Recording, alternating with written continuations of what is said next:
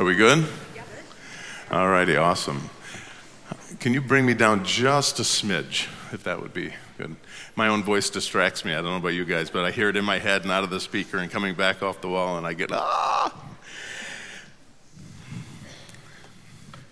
This morning, in the reading that Aaron did, one of the things he spoke of was, was this, I'll go this way. Is that all right? What Aaron was speaking of was a transition, that the lighting of the pink candle signifies a change in perspective and a change in aim and goal.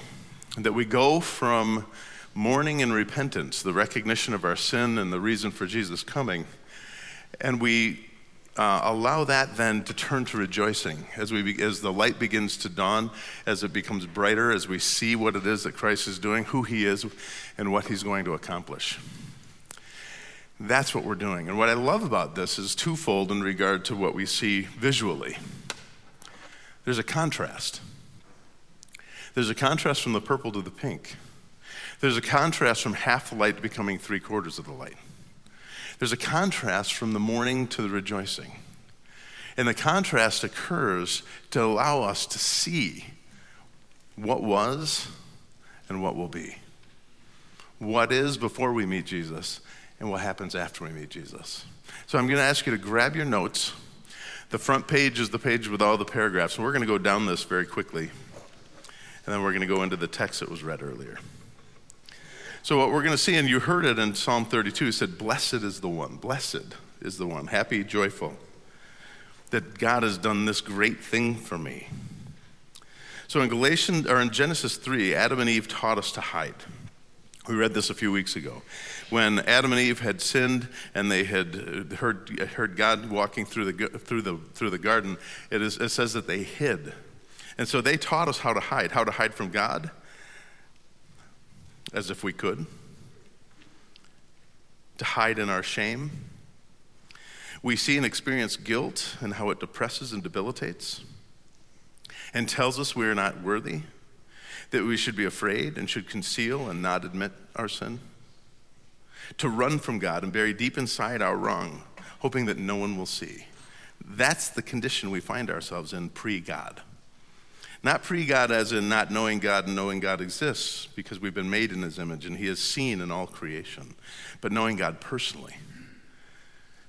Recognizing who we are and what we've done, and realizing that this God is one from whom to hide. That's what we've been taught. When we choose this ancient way of hiding, masking, keeping our sin from God and others, we begin to wallow and sink further and further into the muck and the mire of our feelings of helplessness and hopelessness and self-loathing.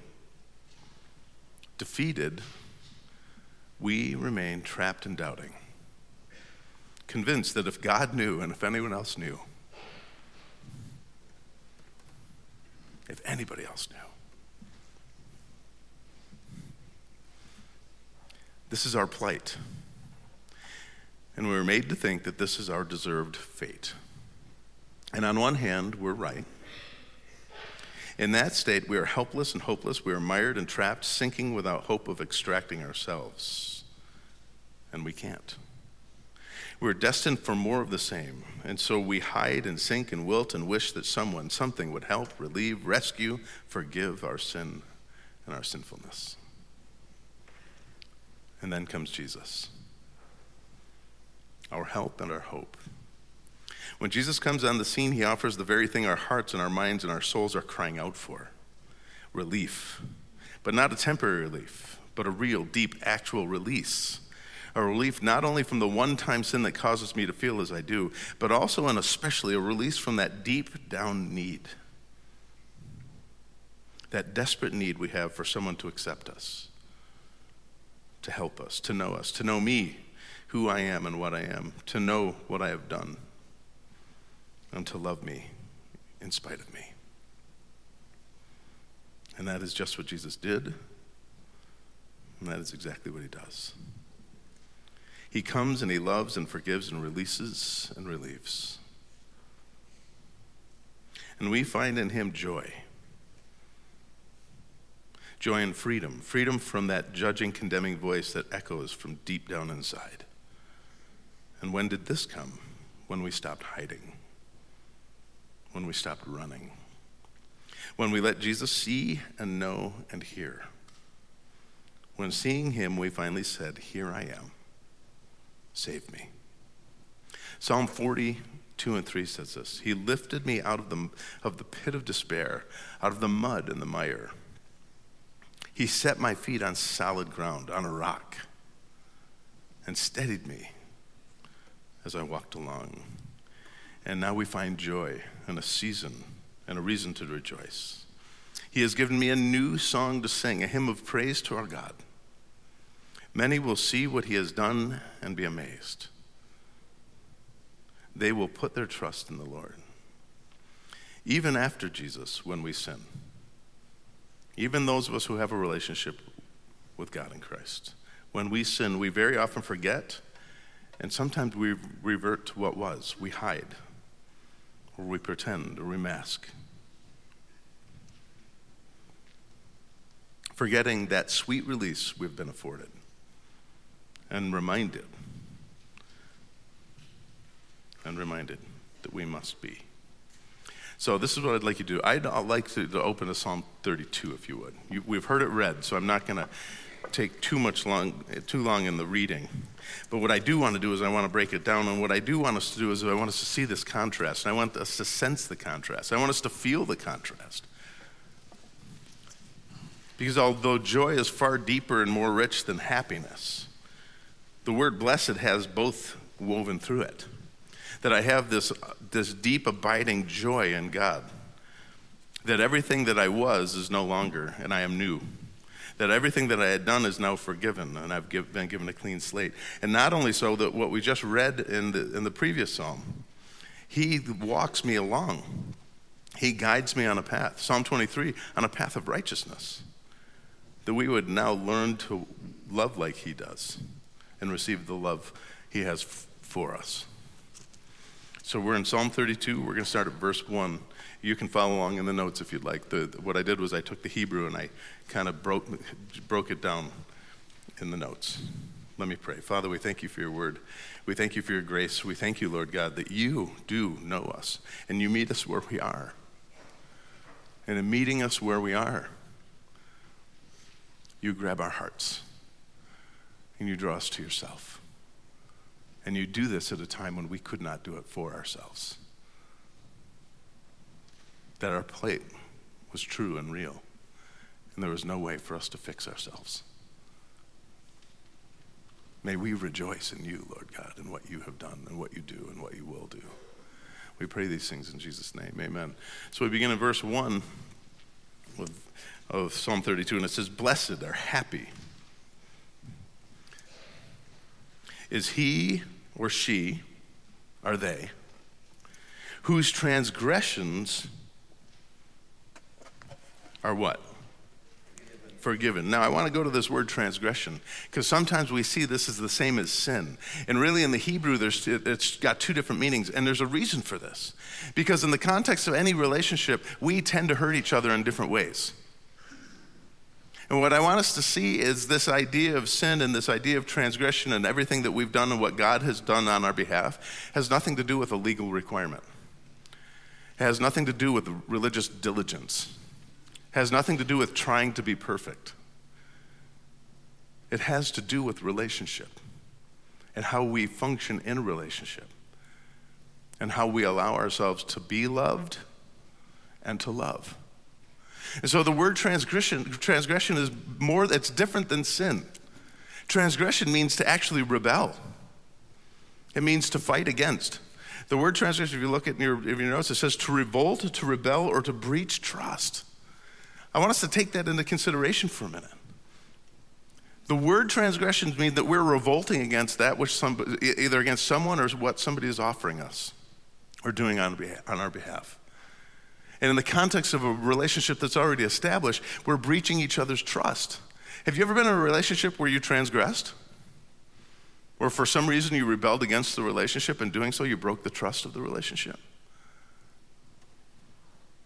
It is true in every one of our relationships that we have the ability to rebel and revolt and to break the trust of the one we love and who loves us. And we do this with God. I think God uses this word very, very purposefully for us to recognize the fact that he desires a relationship with us. He pursues that relationship, and sometimes we rebel against it. Sometimes we push his love to the side. You ever have somebody want to love you and you don't want to be loved by them? Anybody? Anybody ever just feel like, you're in a position where you know this person loves you, and you know they have your best interest in mind, and yet you still, no. I said this once before, and I'm reluctant to say it again because it backfired on me. But my love language is physical touch. I'm a huggy guy. I'm a shaky hand guy. But you know what I'm best at? Giving it, not getting it. As long as I'm the one initiating the hug, everything's okay. The minute somebody else wants to initiate the hug, I go like this. Okay. Right? Why is that? Because sometimes, for whatever reason, when somebody's trying to love us, we have a tendency to want to hold them at bay like this. It makes me feel vulnerable. It makes me feel like I'm out of control. It makes me feel like, I have to what? I have to trust this person that their motives are pure. So it is with God. It's the exact same thing. We want to talk a lot about loving God. We even talk a lot about God loving us. But it's really hard to receive his love. It's really hard to take it when he offers it. And so sometimes we revolt against it. Sometimes we hold it at bay. Because also when we give and receive love, we find out there's a responsibility in the love toward the one we love. Especially if we receive their love, because now I'm owing to them. Does this make sense? All of this is packed in this word transgression. That when the psalmist said this, he was saying, listen, God wants this loving relationship with you, and you do this. And it's natural. Especially when we've revolted, especially when we have rebelled. It's hard to receive gracious love from our Father when we know deep down in our heart we have held him at bay. But what's really cool about this is the rest of the line. Take a look at it with me. And this is where joy comes from. Blessed or happy is the one, or deep-seated joy is inside the one whose transgressions are what? They're forgiven. That God does not hold that against us. That despite the fact that he's reaching out to love us, and that's what he did with Jesus, right? And in John 1, it says that Jesus came to that which is own, and his own would not what? Receive him. They rebelled. They revolted. They breached the trust. This is hard. God knows it's hard. So you know what he does? He forgives us and continues to pursue us. And see, and this is where joy is. And as we turn the corner in Advent, as we transition from mourning over our sin and recognizing what it is that Jesus would have to do on our behalf, we turn the corner into joy because now we see what he's doing. And whether we like it or not, we're getting a gift. And the gift is Christ Jesus here on earth among us. Then the question is whether we'll receive the intimacy of that love, making ourselves vulnerable as to actually receive it. And when we do, all is forgiven. So we go on. Look what it says next. It says, blessed is he, or happy is the one whose transgressions are forgiven, whose sins are covered. Now this word sin has a little different connotation, and it's to offend the one who loves us. It's to offend them. You ever been in a relationship where you were offended by somebody you loved? Yeah. Oh my goodness. We got brides looking at husbands like this is just a normal way of life. But isn't it so? Sin means to offend. It means to hurt the feelings of. I have been offended. I've also offended. What's really awesome about our God, despite the fact that we might offend him from time to time, that we may sin against him, is he covers it up. Look what it says here. Blessed is one, or happy is one, whose sin the Lord does not what? What's it say? Does not count against them. Or another part of this word is to cover it. In 1 Peter, it says that we are to love one another, and in loving one another, we cover a multitude of sin. We conceal sin. Not to condone it and allow it to continue to happen, but to protect and dignify while they work through the repentance, while they work through getting it right. This is what God does. First, he covers his eyes to it because he doesn't hold it against us. He doesn't count us. 1 Corinthians 13 says, love keeps no record of wrongs. Well, you know who initiated that? God. And he does not keep a record of the wrongs of his children. He covers them. He conceals them. In fact, the psalmist goes on to say that he throws them away from himself as far as east is from west. That in Christ, when we have received that relationship, that love, that grace, that forgiveness, that our Father covers it, says no more. And blessed is the man, joyful is the man, deeply rooted is that man who sees such a thing. That I have rebelled, and yet you have forgiven me, and I have offended you, and you have not held it against me. He doesn't take offense, despite my offense. Isn't that amazing?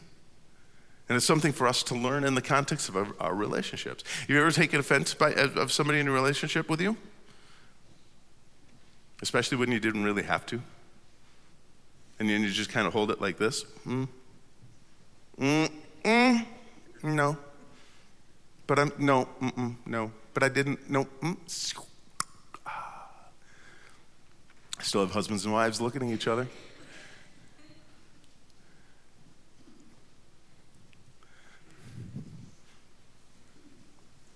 So blessed is he whose transgressions or rebellion or breach of trust is forgiven, who allows them to come back in, whose sins are concealed and covered and tossed away. Happy or blessed is the man whose sin the Lord does not what? Count against them, and whose spirit is no what? Deceit. Now this is a tough one.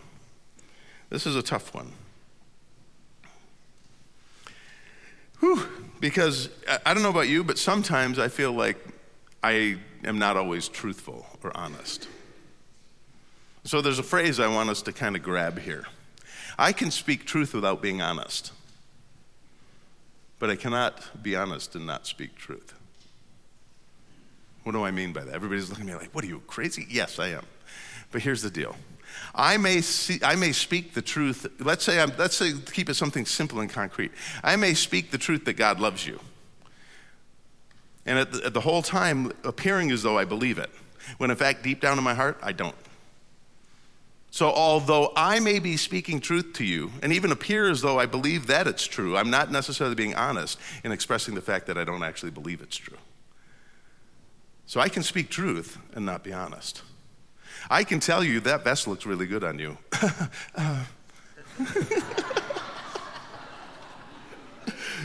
Right? You think it looks good, so I'm going to affirm you, dude. Yeah, that vest looks really good. On the other hand,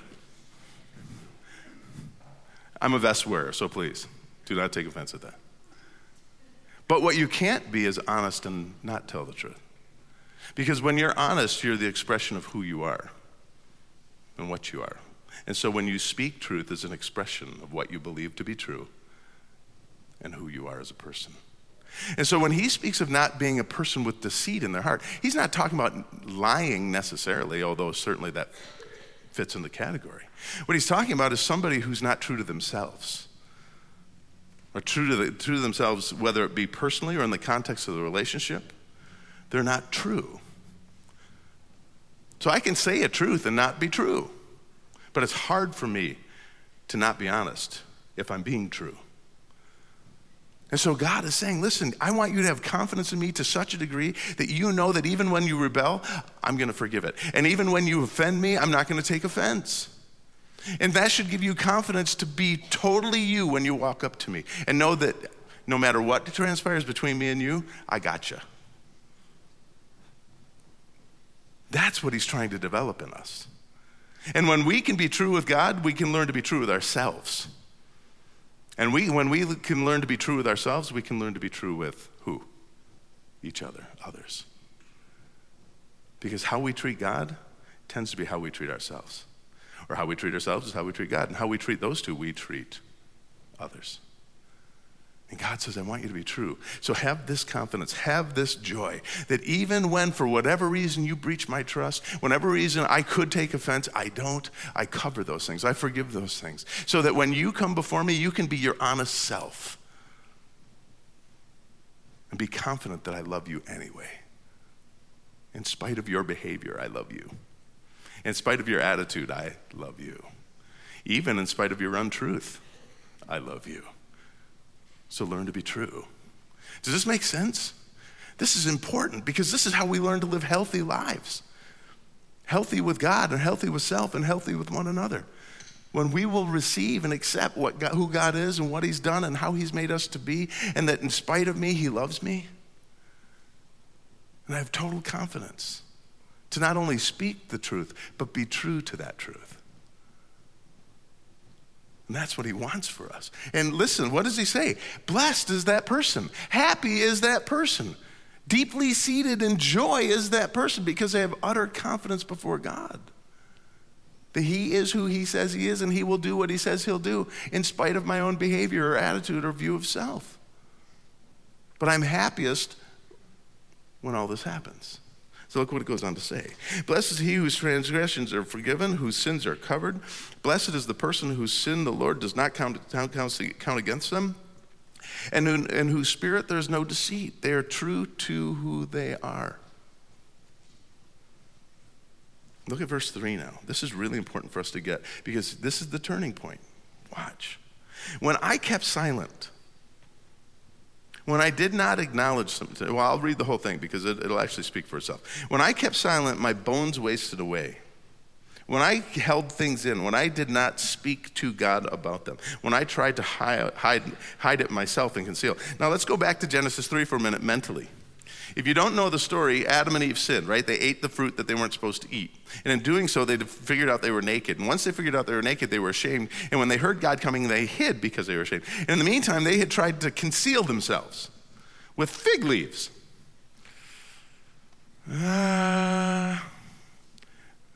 Probably not a great resource. Not real durable, not very long lasting. Probably not the most comfortable cloth to be against your skin. It gets all dry and crackly, itchy, ooh. I want us to understand something. God has that part of the story in there on purpose because he wants us to see the futility of trying to hide ourselves and cover ourselves and conceal ourselves. That's a big deal. Because that's our propensity. What had Adam and Eve just done? They recognized they were naked, they were ashamed, they ran and hid themselves and tried to conceal in a completely futile manner. So God in his grace, who said, if you eat from that tree, you're gonna die, didn't kill them, but in fact, concealed them. Taking the skin of an animal and giving them appropriate covering. And apparently did not hold it against them enough to kill them, but to allow them to continue to live and to be fruitful and to multiply. Now their life was shortened, death did come, but not immediate as they imagined, because God covered their transgression and their sin. They had breached his trust, and yet he continued to pursue. He knew where they were. He knew they were naked, and yet he called out, Adam, where are you? What have you done? Well, we've hidden. Well, let me help you. Isn't that beautiful? That is our God, and that's his grace. And happy is the one who receives what God offers. Happy is the one, deeply seated is the one who receives that forgiveness and that covering, who receives that love and affection, who is willing before God to be true to themselves because they have that confidence. So we read on. So when I kept silent, when I tried to hold this in, my bones wasted away, guilt and shame and anxiety. and through my groaning all day long. Anybody ever been in that position where you know you've done something wrong and it's really hot on you and inside you're just burning up and you just sigh all day? You think you got away with it for a little while and you get busy at work and you get distracted a little bit, and then you have that moment of silence where it goes and it just overwhelms you again. You're like, ah. Anybody? Or is it just me? Okay, all right, I'm not the only one. There are 3 others. Okay, so here. The psalmist is writing a very real thing here. The Holy Spirit knows exactly how we're designed and knows exactly how we work and knows exactly what happens when we sin and how we feel when it happens. And so he's making sure that he's encouraging us about everything that God will do in his pursuit of us and his covering us, as forgiving us, and is giving us life. And this is what he's saying. And this is worthy of rejoicing. So again, in verse 3 it says, when I kept silent, my bones wasted away through my groaning all day long. For day and night your hand was heavy upon me. That weight of guilt, that weight of... Anybody ever feel that? You know, most of us, though, we feel like that's God being mad at us. Oh, he's mad, or he's disappointed in me. Well, let me dispel that right out of the chute. You know, there's absolutely no place in Scripture where God talks about being disappointed of his children. Not a single place. You know why? He ain't. Being disappointed means that you expected something and didn't get it. And God already knew. He can't be disappointed. Now, somebody read out loud the verse we just came from, because I forgot it. Go ahead. Where was it? Oh, your hand was heavy upon me. Yeah. So we think that's God being mad at us or being mean to us. Or he's saying, no. That's his saying, I'm here. Our relationship is broken. You're in peril. Come to me. It's like a good bit of discipline for a child. If we discipline our children out of love, and they know it's out of love, having a trusting relationship with us, that we do forgive them for their transgressions, and we do cover their sin and not remind them of it, and we do love them through it, and we discipline them appropriately, you know what most children will do? Come running to you for the hug. They will recognize what it is you're doing for them innately, and they'll just sink right into your chest. Why? Because that's what God put in us. Because he knew we would fail and fall. He knew that this would happen. And his desire is that when we feel his heavy hand upon us, that we wouldn't run away from him, but we would run toward him and get the hug. Dad, I'm sorry. I'm sorry. Forgive me. And thank you for reminding me how much you loved me. That you would not leave me wallowing in my garbage, but you would lift me up and take me out of the mud and place my feet on a rock. And you would continue to remind me of your presence and not treat me as my sin desires, but in fact have compassion upon me. Do you see that? That is worth rejoicing over. That is the truth. So we read on.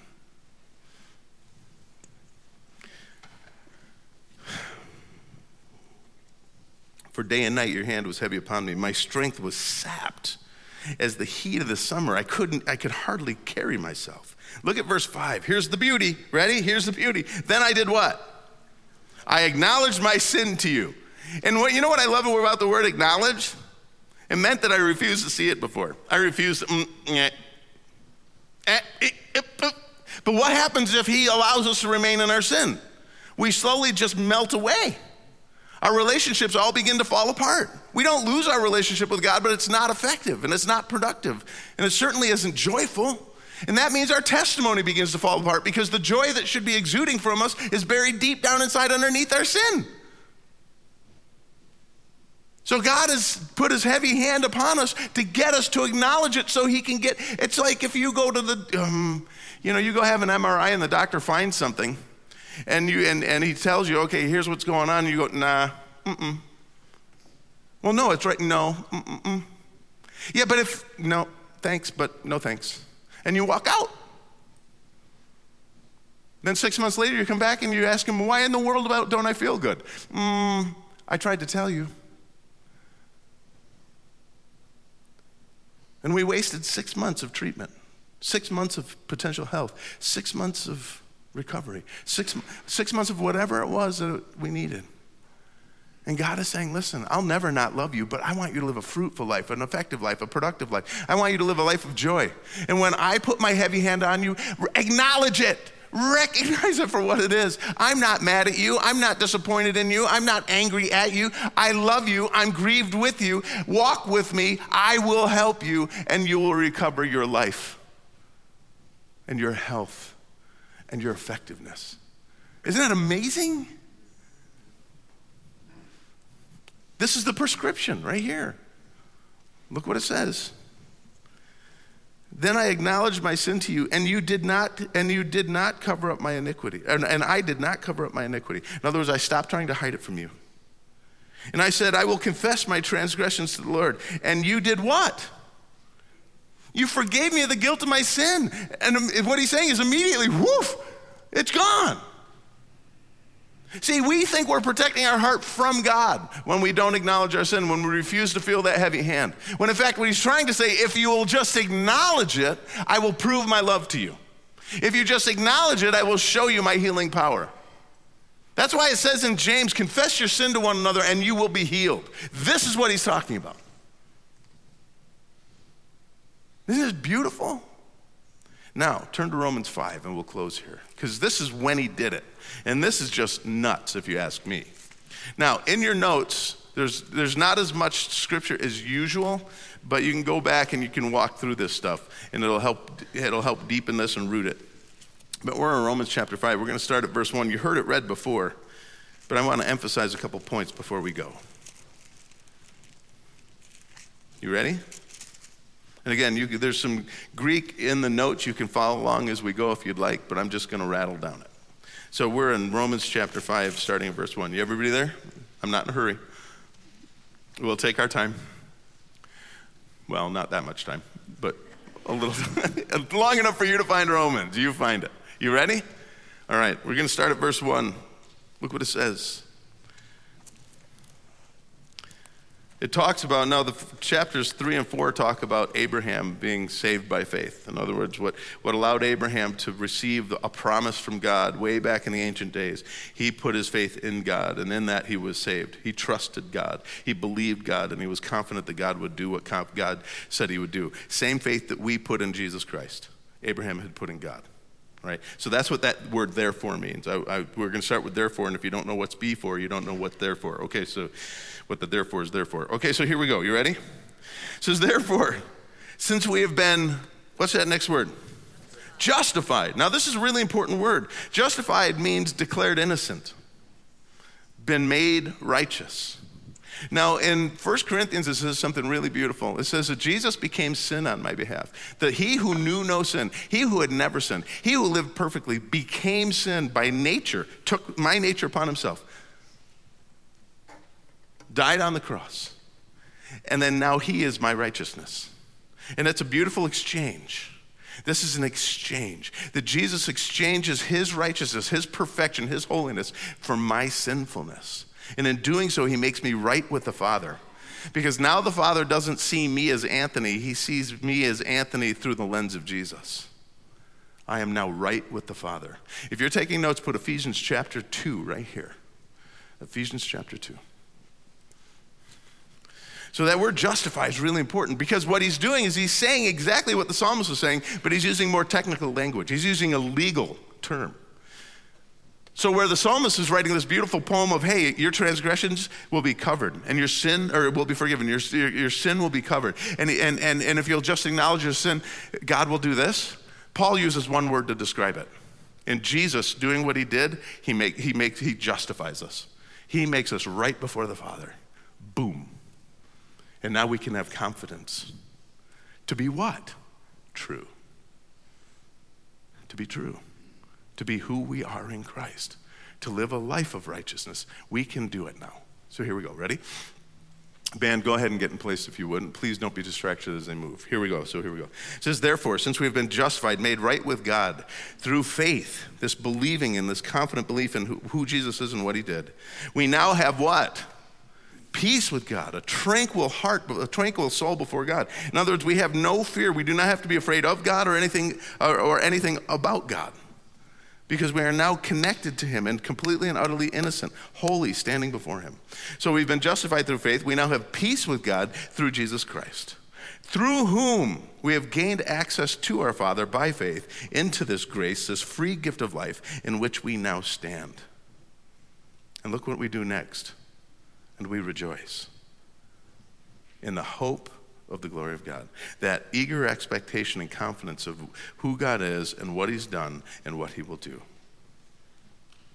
Not only so, but we also now rejoice in our sufferings, because we know that the suffering produces perseverance.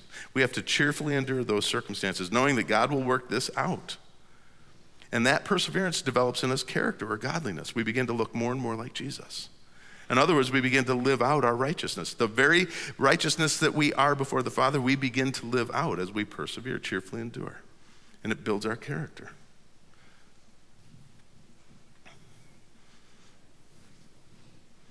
And as our character builds, our hope increases. Well, why? Because we are now receiving that which he's promised, and we can see it. 1 Peter puts it this way: when we go through trials and he helps us through them, we're refined, and Jesus is revealed in us.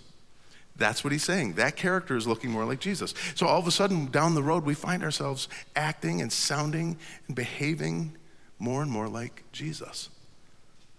My life is becoming effective. My sin is being washed away. I'm becoming more and more true to the self that God has made me. He says, rejoice in this. Rejoice in your sufferings, because your sufferings produce this in you. So, he says, rejoice in your sufferings, because we know that suffering produces perseverance, perseverance, character, character, hope. And that hope does not disappoint us. Why? Well, because God has poured out his love into our hearts by the Holy Spirit, whom he has given us. And so we have the Spirit reminding us of who and whose we are, empowering us and enabling us. You see, at just the right time, when we were still what? Powerless. In other words, we could not extricate ourselves on our own. We could not get ourselves out of the mire and the muck by ourselves. When we were still powerless, Christ died for us. Very rarely will anyone die for a righteous man, though for a good man, someone might possibly dare to die. God demonstrates his own love for us in this. While we were still his what? His what? Well, we were still his enemies, not merely tangled up in our own stuff, but actually opposed to God, in conflict with God, hostile toward God. He died for me. That's when he did it. When I was helpless, when I was hostile, when I was offensive, when I had rebelled and rejected, God continued to pursue me. And when he caught me, and I allowed myself to be caught, I got saved. I was forgiven, and I was made righteous. And that's true. And that's worthy of joy. Amen. Let me close in prayer. Father, we thank you so much for your word, your grace, your incredible gift of life. That, Lord God, that in spite of us, you come after us. And while we were hostile toward you, you did not give up on the pursuit. And Father, for those of us who have received this gift, I pray that we would find great joy in this, that we would see the contrast of what we were and what we are now. And the hostility we were suffering with prior, and now the great joy and connection we have now. That we would now live in such a way as when we do sin and we begin to forget about what it is you've done and we revert back to those things we used to do in hiding, that we would come before you confidently and recognize that you desperately want us to acknowledge the breach in our relationship so that you might repair it. And Father, for those of us who have not received this, who are still holding you at bay, who are reluctant to receive, we pray, Lord God, that our hearts would be open to you and to receive that love. That we would acknowledge our sin and our separation from you. And we allow Jesus to be the light of the world to us. And life in the midst of darkness, in the midst of death. And we would receive from you what you offer, eternal life with the Father. So today, Lord God, may we walk with you in such a way. We pray these things in Jesus' name, amen. Let's stand and sing.